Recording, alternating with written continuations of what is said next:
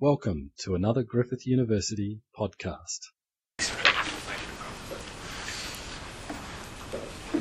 Yes, this is a presentation of a part of the book that I've written that's just been published by the University of Queensland Press called Tax Havens and Sovereignty in the Pacific Islands. But I'll look at a very small part of the book which deals with the development, lack of development, success or failure of different offshore financial centers in Oceania, and try to give an institutional explanation of why some of them have succeeded far more than others.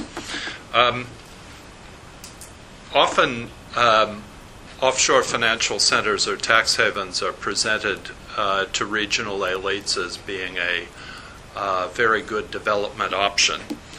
And yet, in the Pacific, where these suggestions are often made, there is not a single fully functional center which is actually developed, and the returns have often disappointed the island's politicians who have supported the proposals. This isn't to say that some of them haven't been fairly successful in terms of generating significant government revenue, but overall the promises have been far less than the realizations. There's some synergy with telecommunications, upmarket tourism, and construction, but there are problems in terms of the dependency which the successful centers develop with unstable international financial flows, increased contacts with criminals, and conflicts with metropolitan states and international organizations, particularly over tax minimization, avoidance, or evasion, as well as money laundering. Now, offshore financial centers do benefit from the small size of Pacific Islands populations, because the relatively small revenues that the offshore financial centers generate for the host governments in proportion to the overall financial flows that go through them can be quite substantial on a per capita basis in countries with fairly small populations. Furthermore, the distance of Pacific Island states, which is also often cited as a disadvantage in terms of their general economic development, can be an advantage in terms of offshore financial center development, particularly distance from intrusive metropolitan regulatory and taxation officials. So the offshore financial centers in the Pacific have developed relatively successfully in 4 countries, and I want to look at the reasons for the success of those havens, as well as the reasons for the relative lack of success of offshore financial center development in other Pacific countries. And the way that I want to do this is by looking at the internal organization of the havens. There's a tendency to look at tax havens from a rather ethnocentric or egocentric point of view from metropolitan countries, and try to estimate how much tax revenue is being lost to these havens, or condemn them in various ways. And I think, there's there are a lot of good reasons for doing that. But one thing that is notably absent, and in fact this is a new model, is looking at how the offshore financial centers are actually organized in the Pacific Islands countries. What kind of institutional arrangements tend to be found in various havens, and how do they actually affect the success or failure of the offshore financial centers? And what I've come up with is that there are actually three different types of offshore financial centers in the Pacific Islands. I suspect that this typology may be useful for looking at the institutional structures of offshore financial centers in other parts of the world, but I'm only considering the Pacific Islands here. And these three types are the isolate, the foreign professional monopoly agency, and the subculture. And they have very distinct institutional arrangements and also very different trajectories in terms of how they tend to develop in terms of sustainability. The isolate is largely alone outside the offshore or tax haven community. And the isolates include the offshore financial centers of Norfolk Island, Nauru, Tonga, Palau, the Northern Marianas, the Marshall Islands until 1990, Guam, Tuvalu, and Kiribati. So most of the attempts to develop offshore financial centers in the Pacific Islands have taken this isolate institutional structure. And they haven't been very successful over the long term, at least. These havens have not belonged to offshore associations or tax haven associations. They've not cooperated with other offshore financial centers. They have restricted support networks. They have very little access to peer review by other havens, nor do they tend to acquire much information about the evaluation of their activities. They tend to be cut off from new opportunities and the awareness of the tactics of metropolitan governments in controlling offshore financial centers. They've had fairly limited sophistication in the development of their offshore financial centers, and they've been particularly unstable, frequently offering one-off, discrete, and poorly integrated services. An isolate's government may be a wholesaler of offshore financial services, such as offshore bank licenses, to one or more foreign retailer, sometimes of dubious reliability, and may, in some cases, sell these itself or through a domestically owned retailer. The government may exercise little supervision or control over these retail dealers, which may sell offshore financial services from a number of jurisdictions around the world. The government may establish a special domestic entity to receive the proceeds from some or all of the offshore businesses, for instance, the Nauru Agency for Nauru's offshore corporate and banking registrations, or the Tonga Trust Fund, which received the profits from Tonga's passport sales and rentals of its geostationary satellite orbits, in addition to some of its offshore banking activities. Most often, however, the responsibility and benefits go to the general revenues of some pre-existing government agency, which may not give the offshore financial center a high priority. And this was the case in the Marshall Islands until the 1990s, Palau, the Northern Marianas, Guam, Tuvalu, and Kiribati. The isolated fringe character of this type of institutional organization tends to restrict its access to respectable legal, financial, and accounting services. And there has been a history of many of them losing a striking amount of the total proceeds through incompetence, bad advice, fraud, corruption, or theft.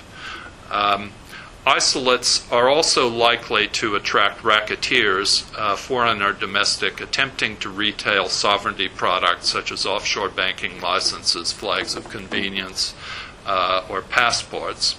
Unlike the foreign professional monopoly agencies, which I consider a little later, these promoters lack professionalism, and even if they are granted monopolies, may not provide significant benefits for the Pacific Islands countries themselves, and they tend to direct a large proportion of the profits toward their personal and familial accounts rather than general revenues. Promoters in isolates often perceive the offshore financial centers as a means for gaining substantial revenues for relatively little effort, and frequently create undefined, amorphous, and shaky structures.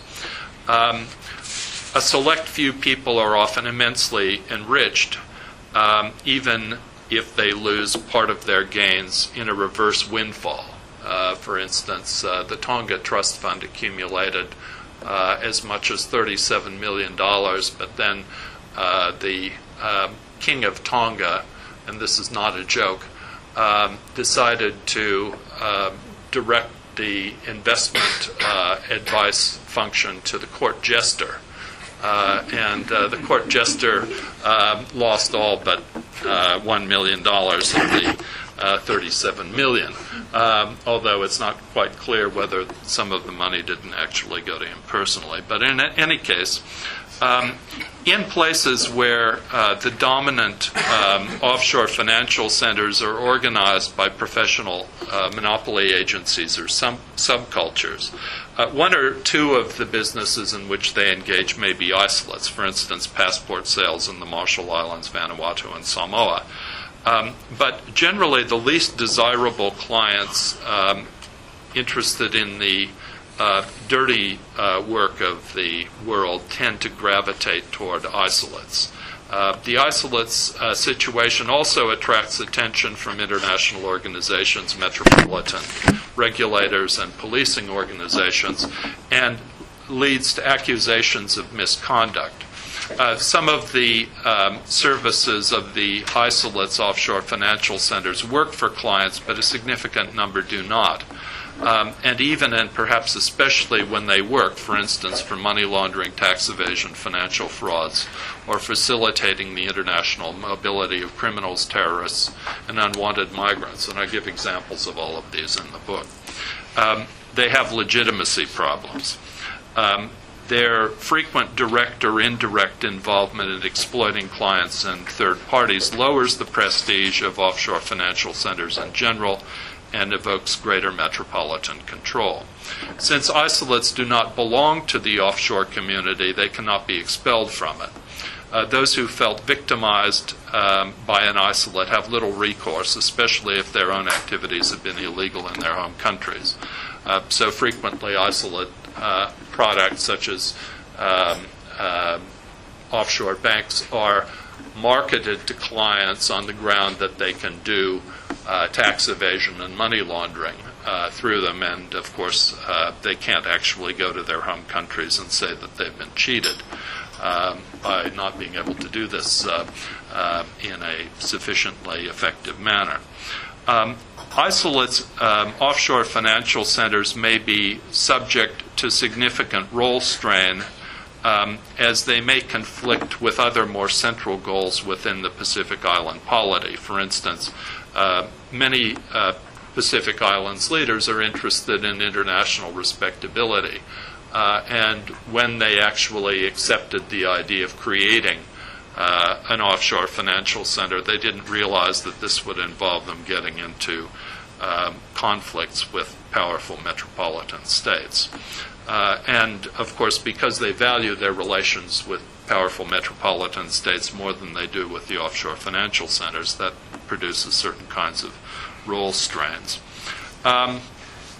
Offshore financial centers in isolates are likely to have particularly poor public images, and often a scandal forces them to reduce or end their activities. So these situations that I've described, these countries that have been involved in offshore financial centers, frequently have to terminate their activities as a result of some sort of scandal or conflict with metropolitan states. A number of offshore financial centers and isolates are completely or mostly abandoned within a short period of time after their inception. Many or all banking licenses, shipping registrations, passports, and so on may be revoked.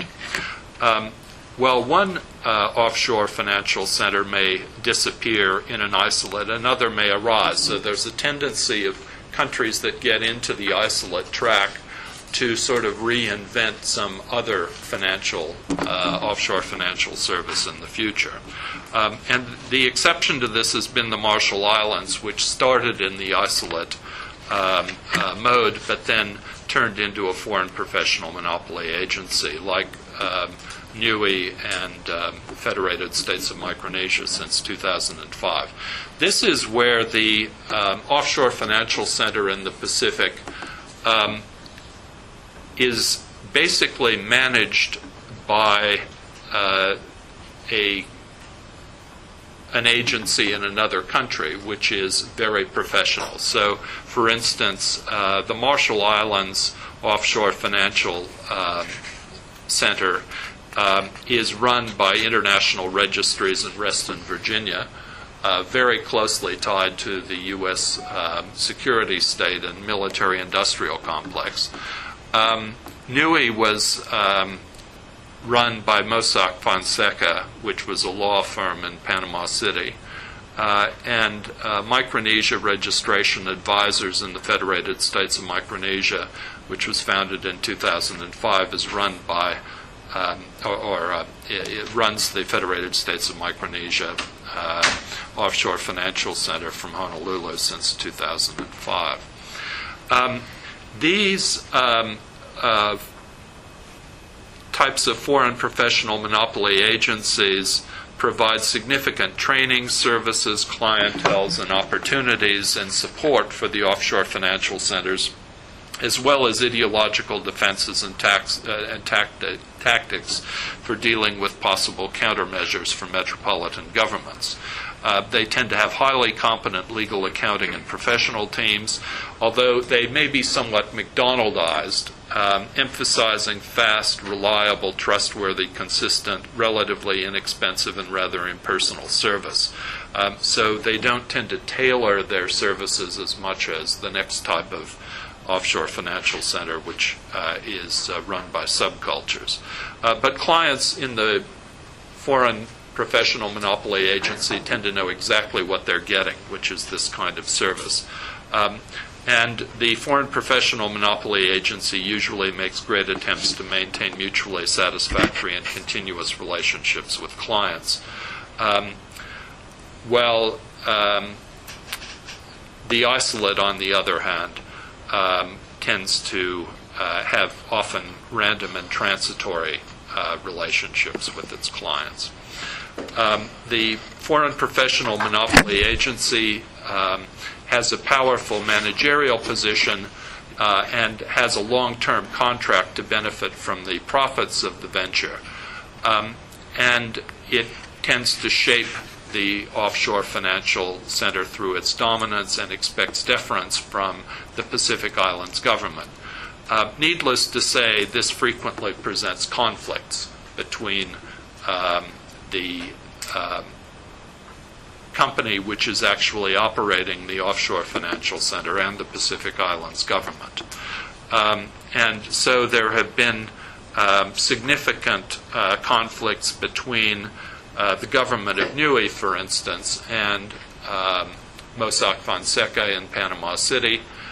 There's also been the problem of J.P. Morgan refusing to transfer funds from Mossack Fonseca in Panama to Niue claiming this was at a time when J.P. Morgan itself was under investigation for extensive money laundering, that it couldn't possibly participate in a transfer of funds from one tax haven to another because it was so pure. That was a useful dodge for J.P. Morgan in trying to clean up its image, but it tended to end the relationship between NUI and Mossack Fonseca. So the NUI arrangement was entirely wrapped up in 2006. Now, finally, we look at the subcultures, which is which are the ways in which the offshore financial centers in Vanuatu, the Cook Islands, and Samoa have been organized, where there is an offshore community in the Pacific Islands country itself, composed of major international banks, accounting firms, lawyers, and other financial service providers with a strong presence within the Pacific countries. They tend to have close relationships with global offshore associations, extensive direct contacts with global regulators.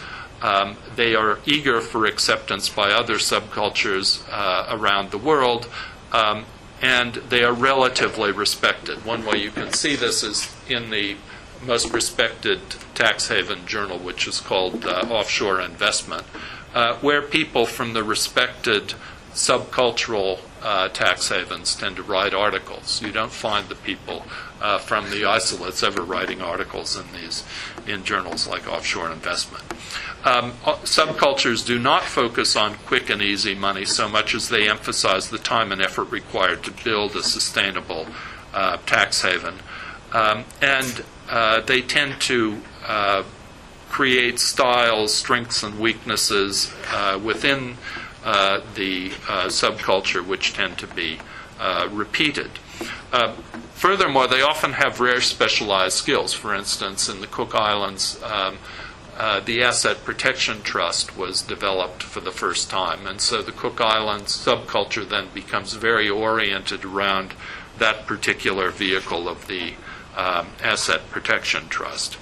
I can explain what that is later if we have enough time.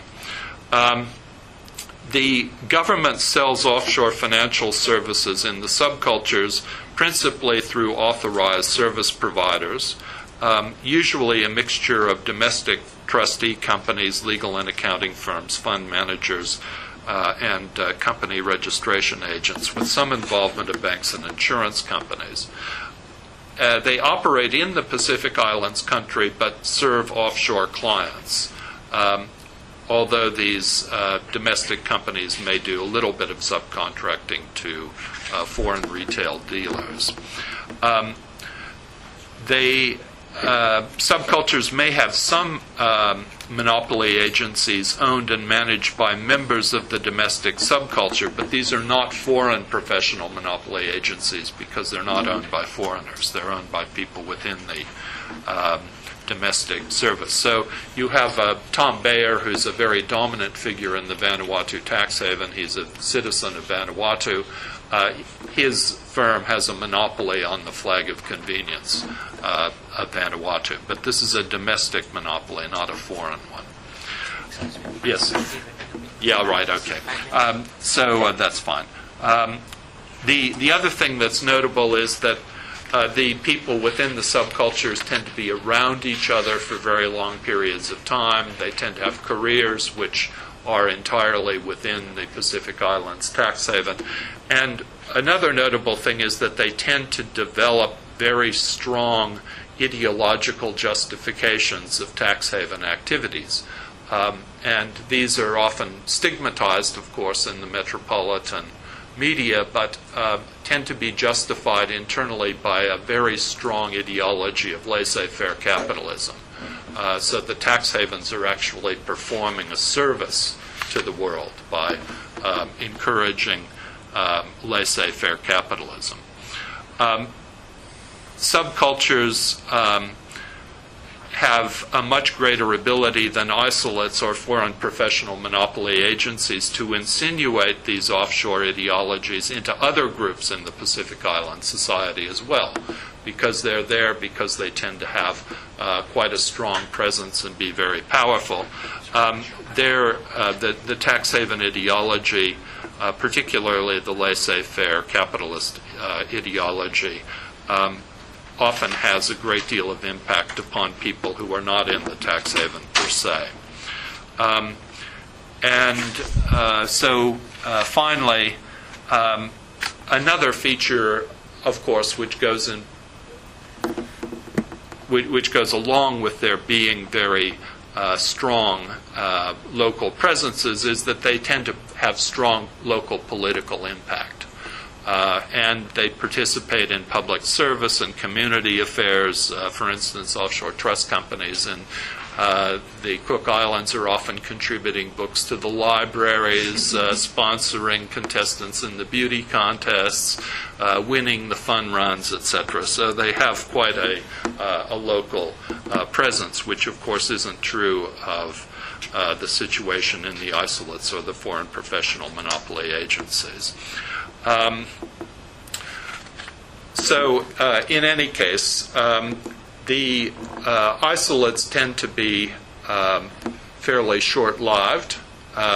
The foreign professional monopoly agencies tend to have variable lives, but they can be terminated abruptly if the agency links are broken. The subcultures tend to be much longer in terms of their lives. There's also a difference in the range and internal integration of the offshore financial centers. In other words, the subcultures tend to offer far more services. They tend to have much stronger support networks. They tend to contribute much more sustainable benefits to Pacific Islands governments, and they don't tend to have as many legitimacy problems. Now, this indicates the different styles of organization that have been dominant in different offshore financial centers or tax havens in the Pacific. And here I've made a very poor attempt to actually indicate the kinds of services that are offered. I don't think this is actually going to work. But in any case, this first column here, which is incomplete because you can't see the Cook Islands, for instance, is companies. I think the next one is trusts. Yeah, this is partnerships here. This is flags of convenience. And you can see the way in which these different forms of services have been provided by different havens. And, of course, some havens haven't tried to provide a full range of services, and this is particularly true of the isolates, because the isolates tend to concentrate on a fairly narrow range of offshore financial services or tax haven services. And often there are scandals or crises in the provision of these which lead to the demise, but often also the reinvention of those havens. Yeah.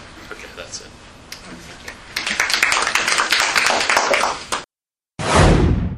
For more Griffith University podcasts, go to www.griffith.edu.au/podcasts.